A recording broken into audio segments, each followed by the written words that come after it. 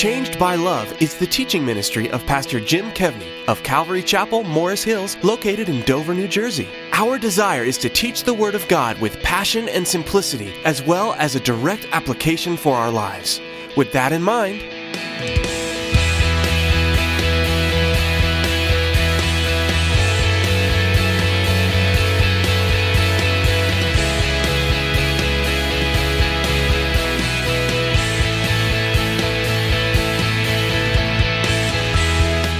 when you read the book of Romans, it certainly appears that access to God is personal through the person of the Holy Spirit. And that is correct. That's why it's in Romans. When you read the book of Ephesians, it seems to indicate that access to God is also corporate. The body of Christ, the gathering of God's people through the Holy Spirit. Why is it in Ephesians? Because that is correct. But most people only catch the individual access that we have to God as Christians, and they miss the corporate access that we have as Christians. how important do you think it is that people are part of a local church?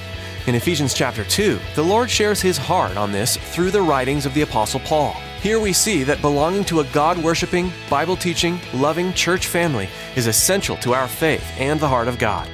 In this family, like the Lord Jesus Christ, we do not come to be served, but to serve. In this family, we do not come as consumers or customers, but as contributors to the mission of God as He extends His love and compassion through His children to one another. To learn more of God's heart for you being part of His family and His church, here's Pastor Jim. All of us who are Christians came into the kingdom the same way through the blood of Christ, through the cross. The cross is what unites us. And having been forgiven so much, we forgive and we work together, not against one another, for the kingdom of God. Now, I get those things that the church growth movement guys kind of either email me or send me free samples of, and they differ on this. They believe that you segment a group and try and reach just one group and tailor your services to them.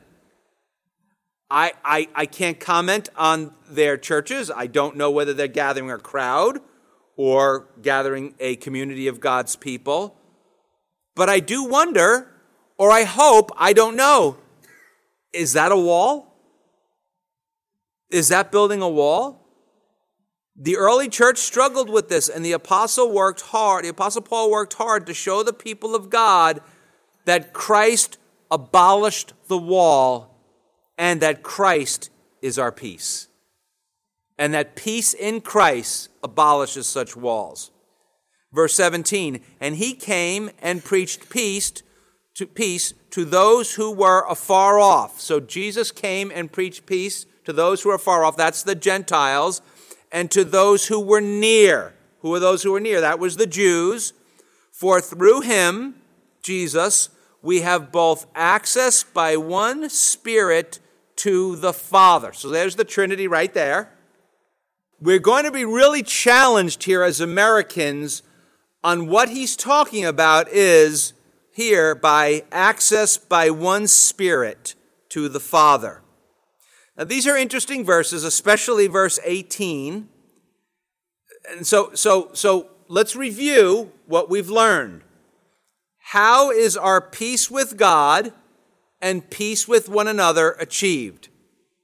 By the blood of Jesus, by the cross of Christ.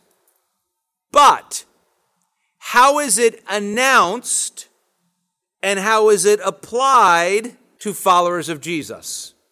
So we know how it's possible because of the cross, but how is it announced and how is it applied?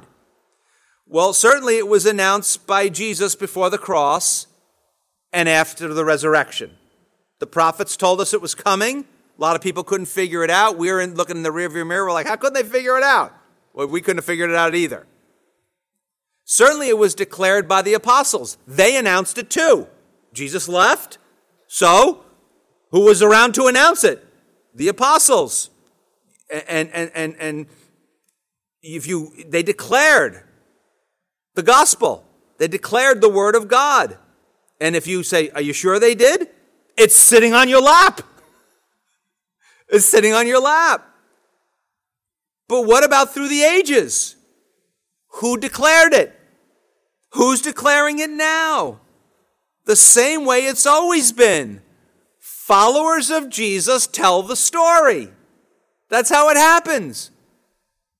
Jesus came. He is the story. He went to heaven. The apostles then told the story.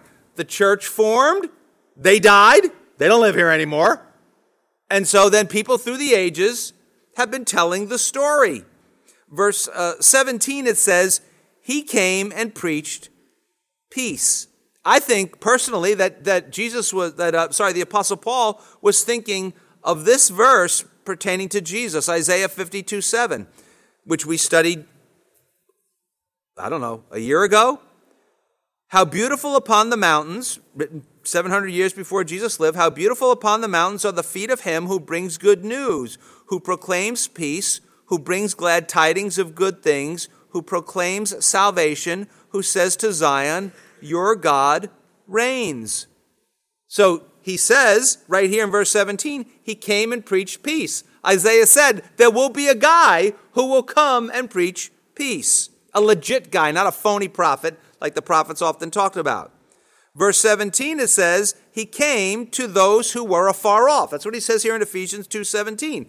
Isaiah 57:19 says, I create the fruit of the lips, peace, peace to him who is far off and to him who is near, says the Lord, and I will heal him. Now this is very interesting. So he says he's going to create the fruit of the lips, peace, peace to him who is afar off and to him who is near.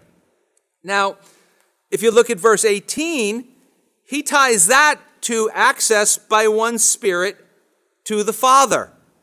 So, who announces it? Who made it possible? Christ on the cross. Who announced it? Christ, the apostles, and now the followers of Jesus. Who applies it to the heart? The Holy Spirit. The Holy Spirit. So, if this is correct, part of the wall coming down, the biggest part of the wall coming down, is that the Holy Spirit has replaced the temple as access into the presence of God.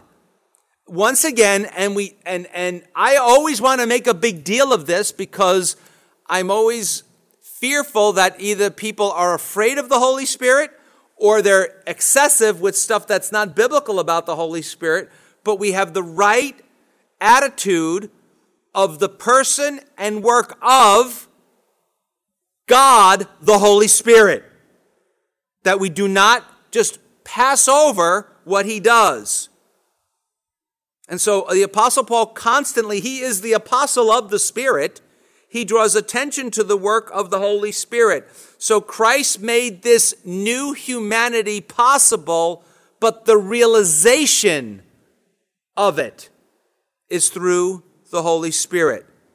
The Holy Spirit has formed us into one body, brings us together into the presence of God as one body. Now, the individualistic Christian often misses this. When you read the book of Romans, it certainly appears that access to God is personal through the person of the Holy Spirit. And that is correct. That's why it's in Romans. When you read the book of Ephesians, it seems to indicate that access to God is also corporate. The body of Christ, the gathering of God's people through the Holy Spirit. Why is it in Ephesians? Because that is correct. Because that is correct. But most people only catch the individual access that we have to God as Christians, and they miss the corporate access that we have as Christians. Now, if you study revivals, and it is a complex study because each generation is very different. There are some commonalities, but often revivals follow a period of great deadness in the church. The church has just become dead. It's going through the motions. We come in, we go out. We come in, we go out. We come in, we go out. We start to look to other things. Remember we said this past Sunday, Jesus is not enough. So we have to start to look for other things. You know what? They won't come back if we keep telling them about this bloody cross every week. So next week, how to be happy. How to meet that dream girl. How to meet that dream guy. How to be rich. And by the way, don't forget to share the wealth with us. We're going to give them all this, how to get, some churches preach how to get in shape. Go to the gym, get a personal trainer. There, no charge for that one. But this is what goes on. So revivals often follow a period of deadness in the church. And then what happens? People begin to be stirred by God to pray. They're stirred. They know there's something really, really wrong. They have a holy discontentment. They're almost sick. They don't even want to come anymore because people are going through the motions, but they continue to come because they know this, that God is worthy of our praise. Now, this is where we think, oh, it must be so much fun all the time. That is often followed by a deep conviction of sin by the Holy Spirit. But here is where it gets really strange. The people are deeply convicted of their sin by the Holy Spirit, but believe it or not, so they're praying, they're convicted of their sin, and believe it or not, many revivals have intense singing of songs of joy in the church.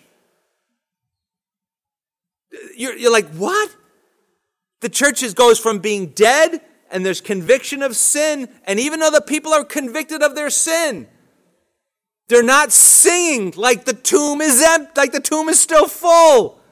They're singing like the tomb is empty. They're singing songs of great joy.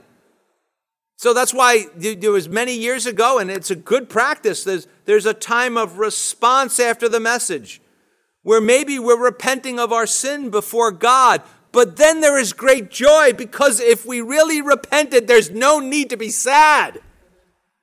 We are full of joy, and the onlookers are going, what is going on with these people? Because the power of the Spirit is moving through the people, convicted of sin, and at the same time, full of joy. Why? Because they're going heaven because of the blood of Christ, because of the cross. What makes it all possible is the cross of Christ. That's what it is. People don't want to leave. They just want to sing, and they want to revival. So often we think of it as just great preaching. So much of it is the great singing. And so many of the great songs of the history of the faith have come out of revivals because the people don't want to go to lunch. They want to keep singing. They don't want to go home.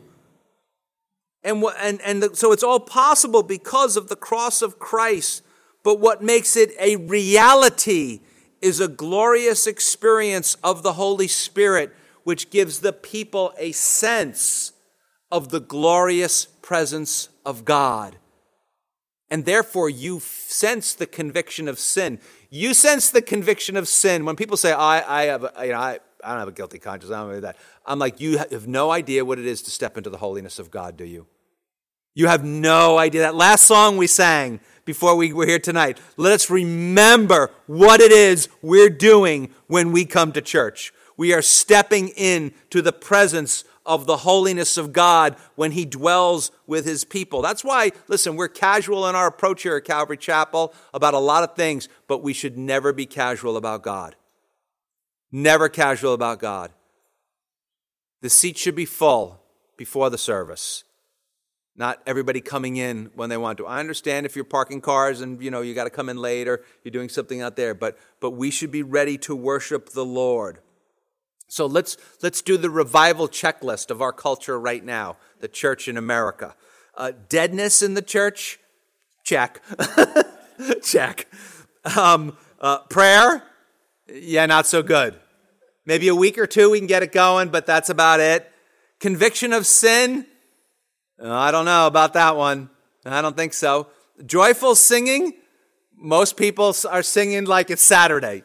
Like, you know what I mean? He was crucified Friday and he rose from the dead on Sunday.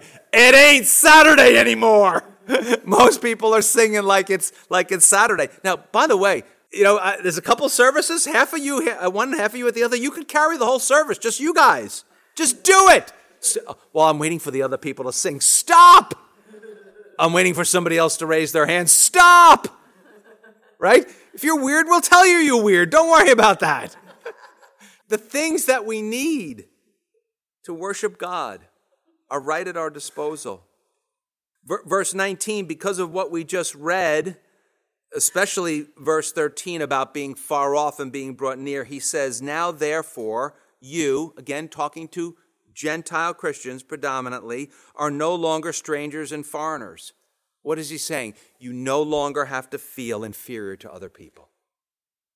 You no longer have to feel inferior to the Jews. You are not a second-class Christian. You are not a second-class citizen of heaven. Why? Because of the blood of Jesus. Because of the cross. So he says, you are no longer strangers and foreigners, but fellow citizens with the saints. Remember, those are the people of God. And because he writes to saints, they're alive. We now have dead people we call saints. Fellow citizens with the saints and members of the household of God. Now, in the Roman Empire, a little bit similar to what we have going on right now, citizenship was very, very valuable. We have a worldwide refugee crisis. I know the media in this country paints that we're the only country that is really struggling what to do with this, but it's in a lot of places. It's in a lot of places, and there's a lot of dialogue and debate about such things. But in a country, citizenship in general, in the Roman Empire it was. Paul couldn't be beaten. They beat him. He goes, you beat me? I'm a Roman citizen. Who do you think you are? You can't do that. Citizenship is a big deal. Citizenship entitles you to the rights of the land. He says here, in God's eyes, in heaven, now that you've trusted in Jesus, you are no longer strangers. What are strangers? Strangers are transients. He says, you're no longer a transient. He says, you're no longer foreigners. What are foreigners? People go, oh man, you're going to New York City and it's a bunch of foreigners. I mean, people say stuff like that. Hopefully that talk is just going to leave our culture. But what is a foreigner? Typically a resident alien. Someone who lives in the country but doesn't have full citizenship, they have limited rights and privileges. The Apostle Paul says, that's not you. If you put your trust in Christ, you don't have a limited citizenship. You don't have limited rights and privileges. Because of Jesus' work on the cross and the response of faith and trust, we have been granted full citizenship in the kingdom of heaven. So that means we're all legal. You can go to heaven, somebody go, what are you doing here? You go, I'm legal. Get used to it. You don't have to carry papers. It's written on your heart. But in addition to privileges, we also have responsibilities. Because we're citizens, we have responsibility to our country. And he said we're part of the household. We have responsibilities to the family. Philippians 3:20 and 21, for our citizenship is in heaven, from which we also eagerly wait for the Savior, the Lord Jesus Christ. Now remember, I've said this a billion times and I'll say it a billion more. Waiting is not doing nothing. So if we are citizens of heaven, and we are here, do you realize what we're doing here? We are on a gospel business trip. That's what we're on. We're on a business trip. We are to reach a diverse people with a unifying message. That's one of the reasons why it's important that we pray for and support multicultural church planting multiplication. because we want to love the people of the world. He says here, you're also part of the family. Some people are like, it's kind of a dysfunctional family. I know, so is every family.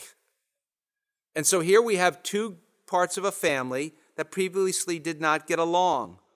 And families don't always get along, but the best of families know that the mission of the family is more important than one person's opinion. And it's the same way in the church. Sadly, many people treat church as a place where they come to be served. Is that the way a family functions? Not a good family. Family works when everybody pitches in. You're not a follower of Jesus tonight, you could be part of the family. Just put your faith and your trust in Jesus Christ. The church is to be a big part of your identity as a follower of Jesus. I know you all have friends who are no longer part of a church for some reason. I told you, I will meet with them. I'll let them form a line. I will meet with them. I will plead with them. You don't have to do it. I'll be happy to do it for you. But you have to contest it. You have to say to them, no. Being part of a body, a local body of Christians, is an important part of your identity in Christ. It is a hugely important part. You cannot discount it. Back in the day, there were old theologians that said, if you're not part of a church, you're probably not even a Christian. That's how important this is to Christ. And also understanding that everybody has a role and a responsibility. Back in chapter 1, he said, we've been adopted by God, he told us. So our Heavenly Father adopts us. So in between now and in between the time we are with him, what does he use to love and care for his children? The church. That's what he uses. The family. To care for his children with kindness and with prayerful support and help. Verse 20, having been built on the foundation of the apostles and prophets, well, again, we're going to talk a little bit about that this weekend, Jesus Christ himself being the chief cornerstone. Okay, now I need everybody to really bear down with me on this. Okay, it's built on the foundation of the apostles and prophets, Jesus Christ himself being the chief cornerstone, in whom the whole building, who's whom? Jesus. He's the cornerstone. In whom the whole building, being fitted together, grows into a holy temple in the Lord, in whom you also, Gentiles who used to be outsiders, are being built together for a dwelling place of God in the Spirit. There's the Holy Spirit again. So the Apostle Paul turns to one of his favorite metaphors and uses the idea of the church as a building. It's a metaphor. It's a metaphor. People go, oh, you go to church in a warehouse. That's not a church. Let me take you. I'll show my church. You're like, okay, that's your church. Why is there no people in your church? It's not a church if there's no people. They're not worshiping the Lord. And he says the church is a building and Jesus Christ is the chief cornerstone. Now, this is where we have to put ourselves in the ancient world just for a second. The cornerstone was more important than the foundation. The cornerstone was that big rock they did, and basically everything was built around it. They used it for engineering purposes. They used it for fitting things together. It was the most important part of the building, more important than the foundation. The whole building was built around it, and that's what the church is to be. Thank you for listening to Changed by Love, the teaching ministry of Pastor Jim Kevney of Calvary Chapel, Morris Hills in Dover, New Jersey. Our desire here at Changed by Love is simply to bring you the life-changing message of Jesus Christ by teaching you the Bible in a simple, easy-to-follow way. With that being said, we try to put our messages into as many people's hands as possible for a very low cost and often free of charge to anyone who contacts us. Did you know that all of our messages can be found for free on our website, changedbyloveradio.com? That's changedbyloveradio.com. Please check out our website and hit the Contact Us button to tell us something about yourself or to request a CD copy of a message.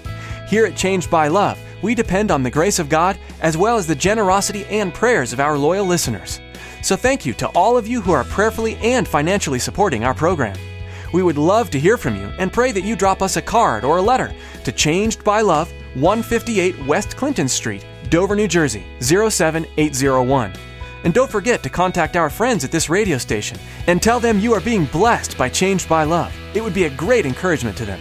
Thank you for joining us today, and we hope you'll make plans to join us again next time, right here on this station, for more practical Bible teaching through God's Word with Pastor Jim Kevney, passionately proclaiming the good news of Jesus Christ to a world that needs to hear.